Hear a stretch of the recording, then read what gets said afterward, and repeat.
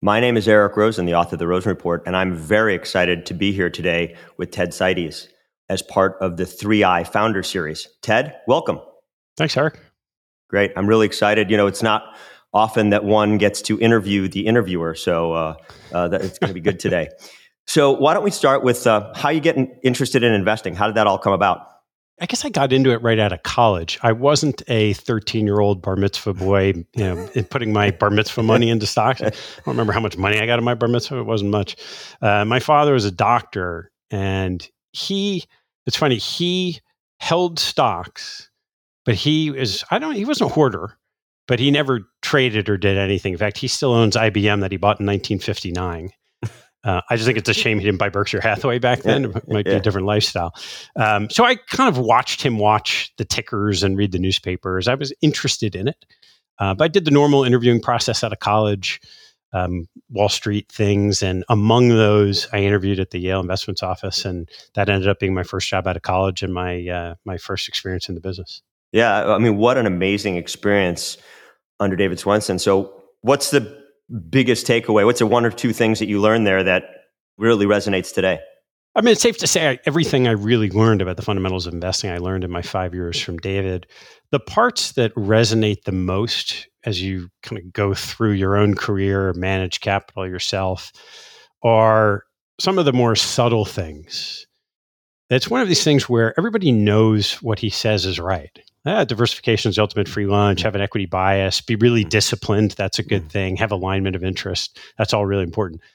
But the extreme discipline to stick to it is one of the things that I experienced. And it was one of those lessons when that's what you see, it's pretty easy to internalize it when you see that before you see anything else. And it was always stark to me in the years since how rare that was.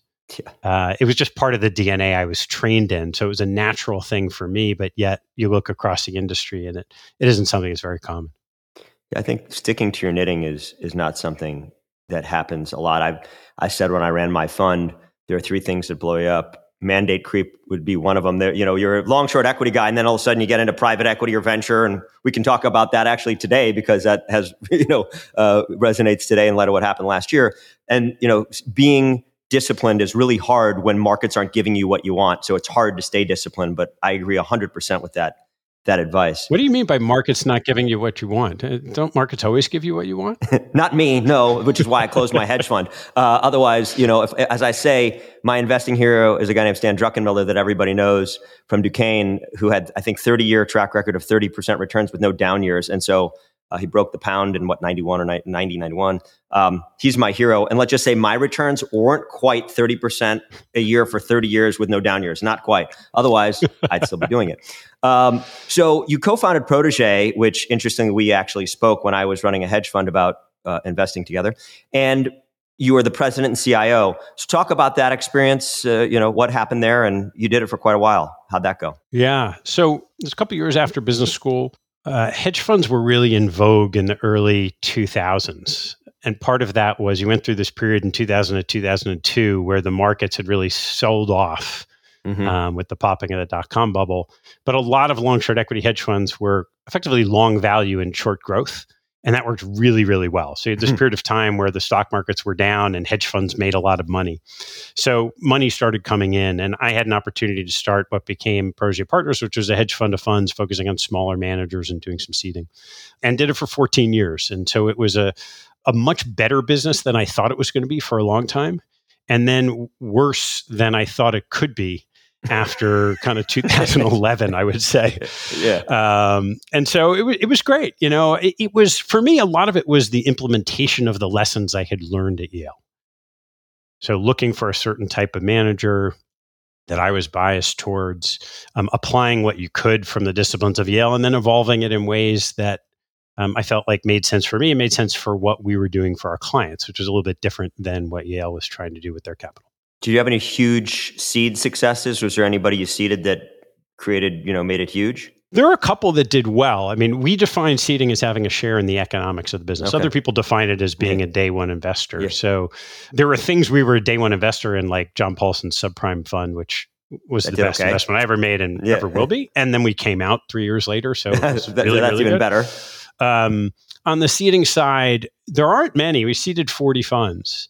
And there aren't many. Maybe there's one or two that still exist. The one that's done the best, a fund called Gladstone in London, which is about $3 billion long-short equity fund now, almost coming up on 20 years in business. Wow, a lot of them, we probably had at least half a dozen that grew to north of $1 billion, but a lot of them got there and then didn't sustain it. We had a couple that did quite well and effectively retired.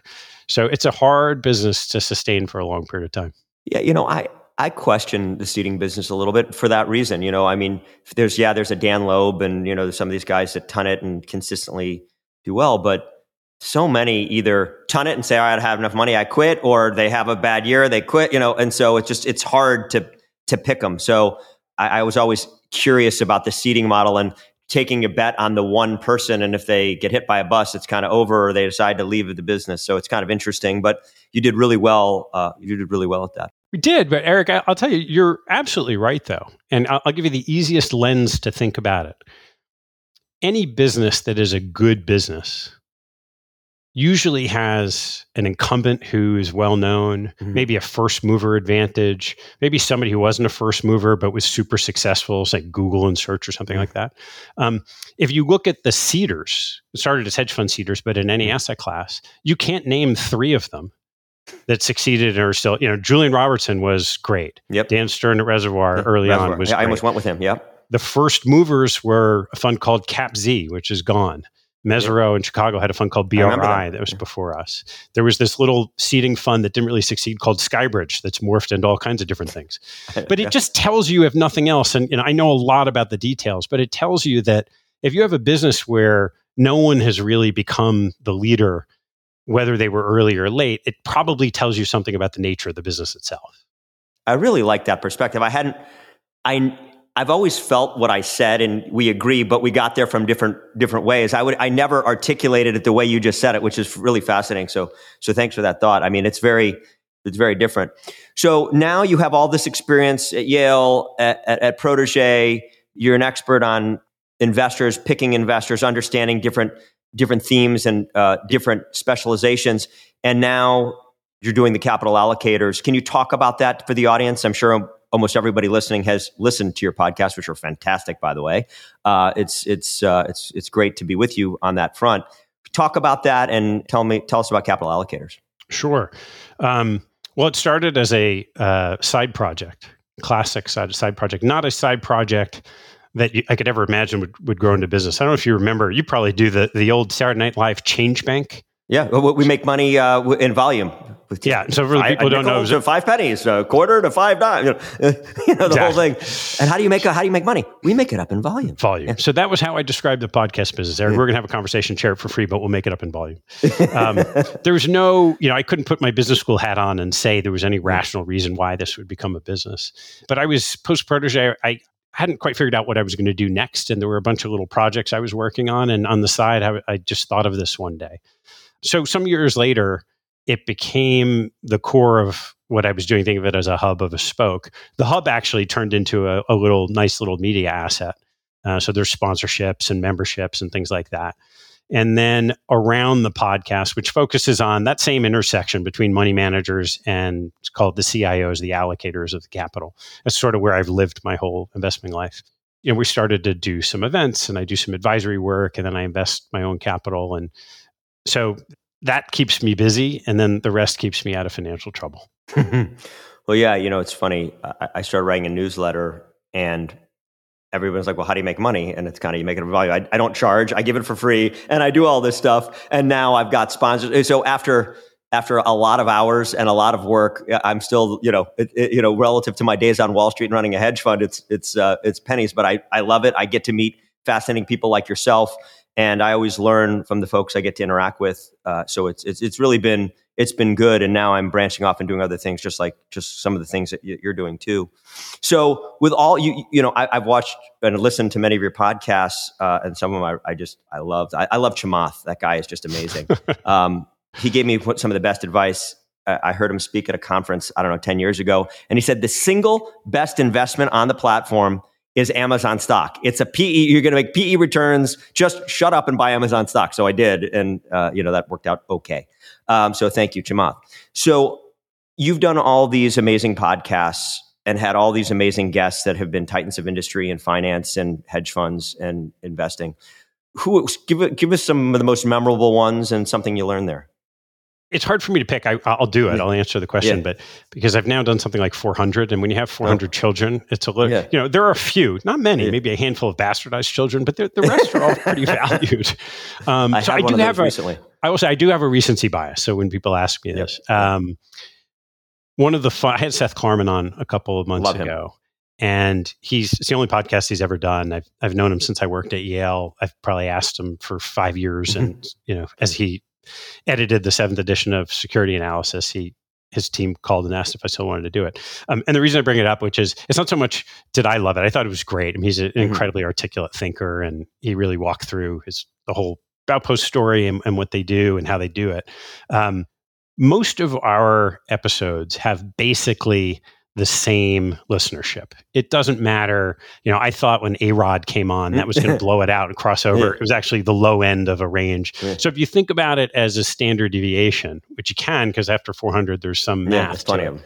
Standard deviation of the episodes relative to the mean is like 10%. Wow. So it's really, really narrow. Relative to that, Seth was like a 100 times standard deviation event, which I would tell you never happened. So he's had 3x the number of downloads in a normal cycle. And it's already the most listened to. The second and third are kind of Barry Stern, like Sam Zell. And it took Barry and Sam like 3-4 years to get the downloads that Seth did in 6 weeks. Well, you just named 3 of my favorite investors. I almost went to work for Barry and run his family office maybe 10 years ago. And he's a fantastic investor and does really amazing things. Sam Zell, the grave dancer, I'm from Chicago. He was a hero of mine and thought he did amazing things. And that equity office trade that he did, whatever, was just legendary. And I thought he called it, but I wrote about it and he didn't.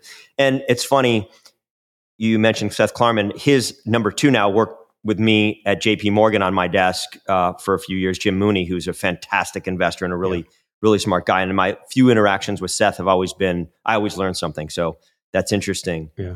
And then let me add one on the other side. So depending on when this comes out, there's an episode coming out soon with someone that people have probably never heard of. His name's Gary Cernovitz. And Gary is the IR guy at a energy fund called Lime Rock, which is reasonably well known in the institutional community. The reason I had Gary on is he just wrote a book that's coming out soon called The Counting House. And it is a fictional story of the CIO of a $6 billion endowment. It's not based on an individual person. He's been an IR guy for 20 years.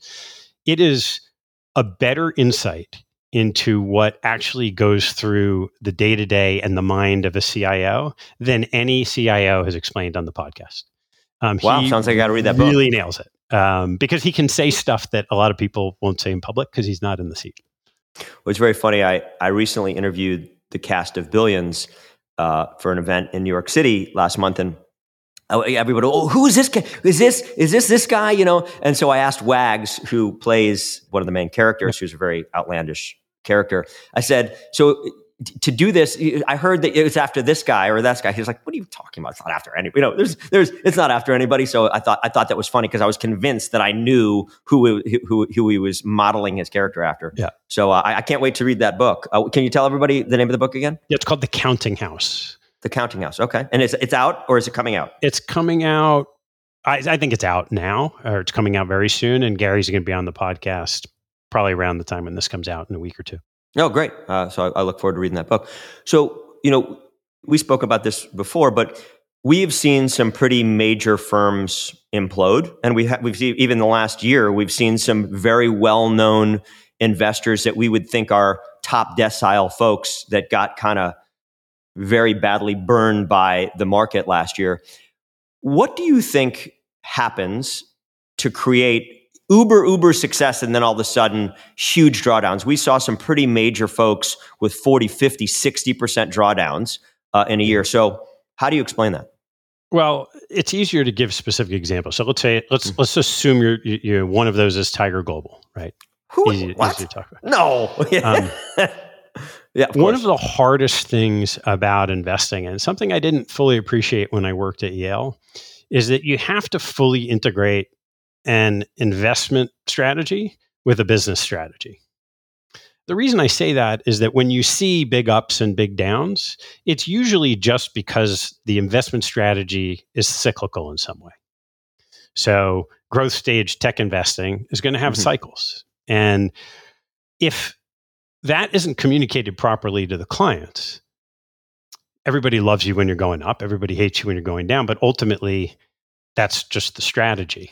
More importantly, strategies, and you could say the same thing about value, right? You could look at like an AQR over the last 15 years, they're doing well now. They hadn't been for a long time. If you have a die-in-the-wool strategy, so we talk about discipline early on, and you just stick to something that knowingly is going to have volatility, that may be a successful investment strategy. It's very hard to sustain over a long period of time as a business strategy. And it's one of the reasons why you look at the platform hedge funds today, and they've been around for a long time, but they keep doing well. And you could say the same thing about Renaissance. When you have some alpha and it gets expressed in lots and lots and lots and lots of small bets, and so that alpha becomes statistically relevant, and you can express that month in and month out, that makes for a great business. Whereas a really great value strategy that goes out of favor for 12 years can be really hard to sustain as a business. Just look at the iterations GMO has had over the years. Yeah, I mean, I also think some of these tech investors were so big, they were dictating the terms and setting the price levels. And so I think, sure, there's, I agree with what you said, but some of these guys got so aggressive and everybody said, hey, we think it's worth X. And they came in and said, no, we're going to invest at X plus 50% or X plus 100%. And so they took all of it and they set the tone, and they were setting their level A to their Series A and the Series B and the Series C. And then all of a sudden valuations plummeted, and a lot of these hedge funds that were long short equity started doing privates, and we know how that goes. And a lot of them are, I'm still not convinced they're all marked properly to market. Yeah, I think that's right. I mean, it turns out that if you buy something and keep buying it and buying it, the price goes up. Sounds about right. Yeah. When you have the size capital, I mean, some of these guys are so big, they dictate terms and markets. I mean, I ran about $1 billion fund, that's a lot different than 20, 30, $40 billion when you get to make $500 million investments in single names. It's crazy. That's interesting. So who do you think is the best manager over the last 20 years or whatever? What do they do to differentiate themselves in it, whether it's long short equity or credit or macro? The couple that you think have really differentiated themselves and maybe what they did to do that. I'm just going to say the one that just because it popped to the top of my head. I mean, it's hard to argue that Ken Griffin doesn't belong in that discussion. I agree 100%. So what has he done?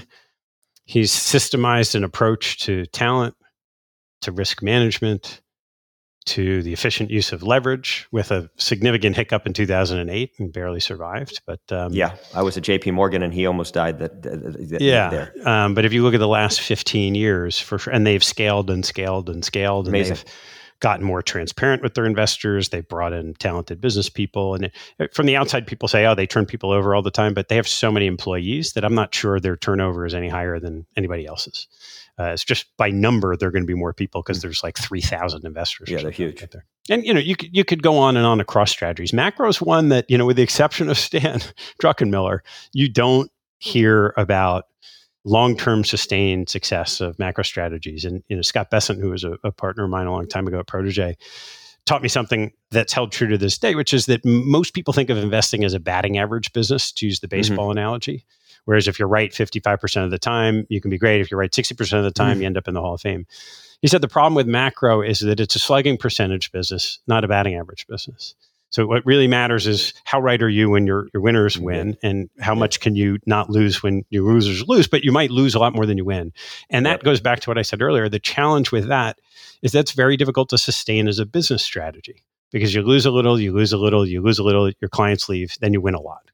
Then they come in and you lose a little, you lose a little, So it's one of those things where you can't name who are the top 5 macro hedge funds over the last 20 years. They've had some brights. Brevin Howard had some bright spots, and then key people leave, and then they have some tough times. There's been, Dalio, there's been different guys on the macro side that come in and out of favor, but you're right. And so I think this is an excellent segue into something that I really wanted to speak with you about, and that's the very famous Warren Buffett bet that you made. And so for the viewers, if you could explain how that came about. I love this story.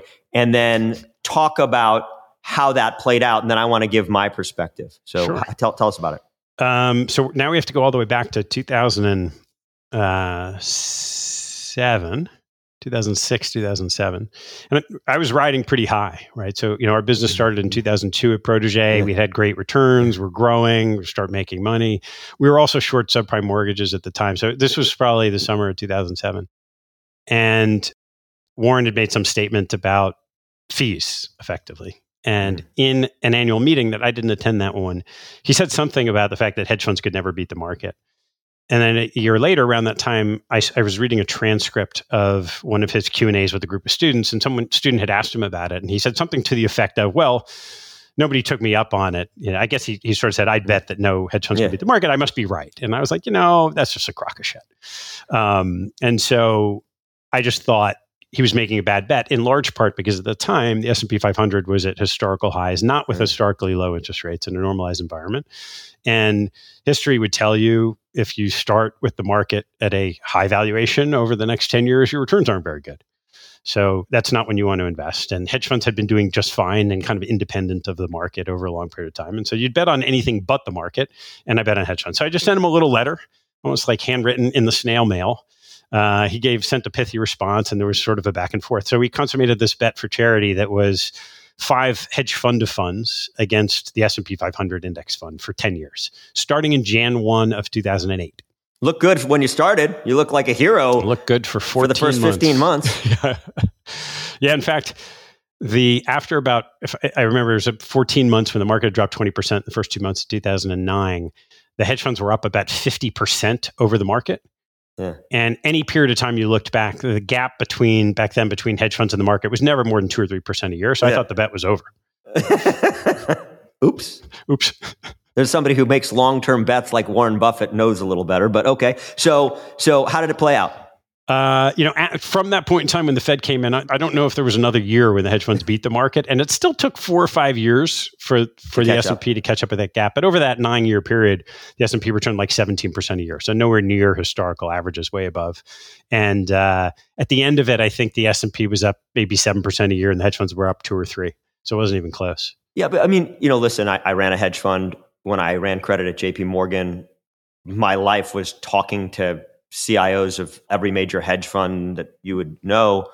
And when I look, and I'm not suggesting no one should have an allocation to hedge funds. I do, but I believe in hedge funds. But when I look at when you factor in fees, management fees, incentive fees, and taxes, because a lot of them are not tax efficient with short-term capital gains versus the index, in hindsight, if when I was 20, when I got my bar mitzvah money and I just put it away, if I just bought the S&P and every time I got a check, I put it in the S&P and forgot about it, I would have more money than the venture deals I chased and the hedge funds I chased and this strategy I chased.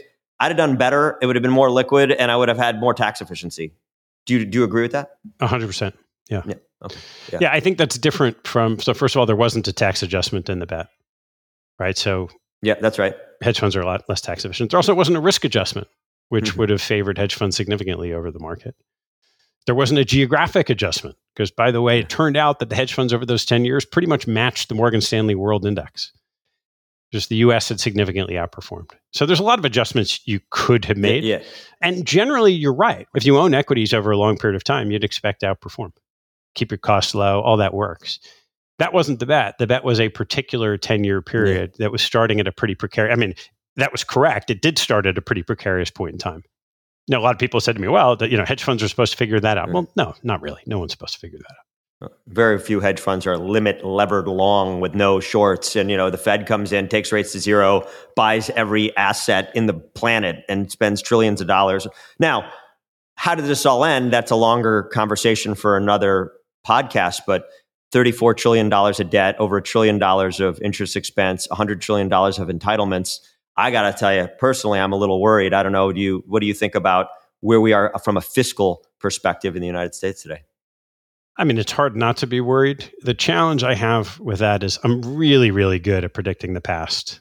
I mean, I've got me and you both. I've got a great hit rate. I have a weird perspective on it because I started my career in 1992 when I started working for Yale. And one of my first manager meetings was with Jeremy Grantham.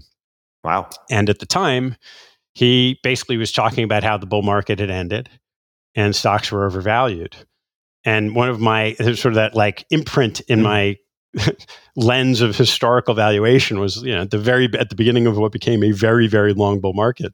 One of the smartest guys I ever met was bearish. So, nobody can really predict. It's easy to look at the bloated balance sheets of governments around the world and say, this is a problem. It's easy to say, how is the U.S. going to finance this debt at higher interest rate costs as the debt rolls over? All of that is true and rightful cause for concern. I just don't know what it means for markets. And when I talk about not being able to time markets, and this kind of goes back to the discussion of discipline, I have learned over the years that like I just deeply, deeply believe that. And that is, no matter what we want to talk about like the kind of stuff that, I've been on CNBC a couple of times. They don't like me because I don't really say anything that catches anyone's attention because I just don't have those kinds of views. But so when I look at it, right, it's easy to be concerned. It would not surprise me. And there's a non-material risk of a significant sell-off in markets.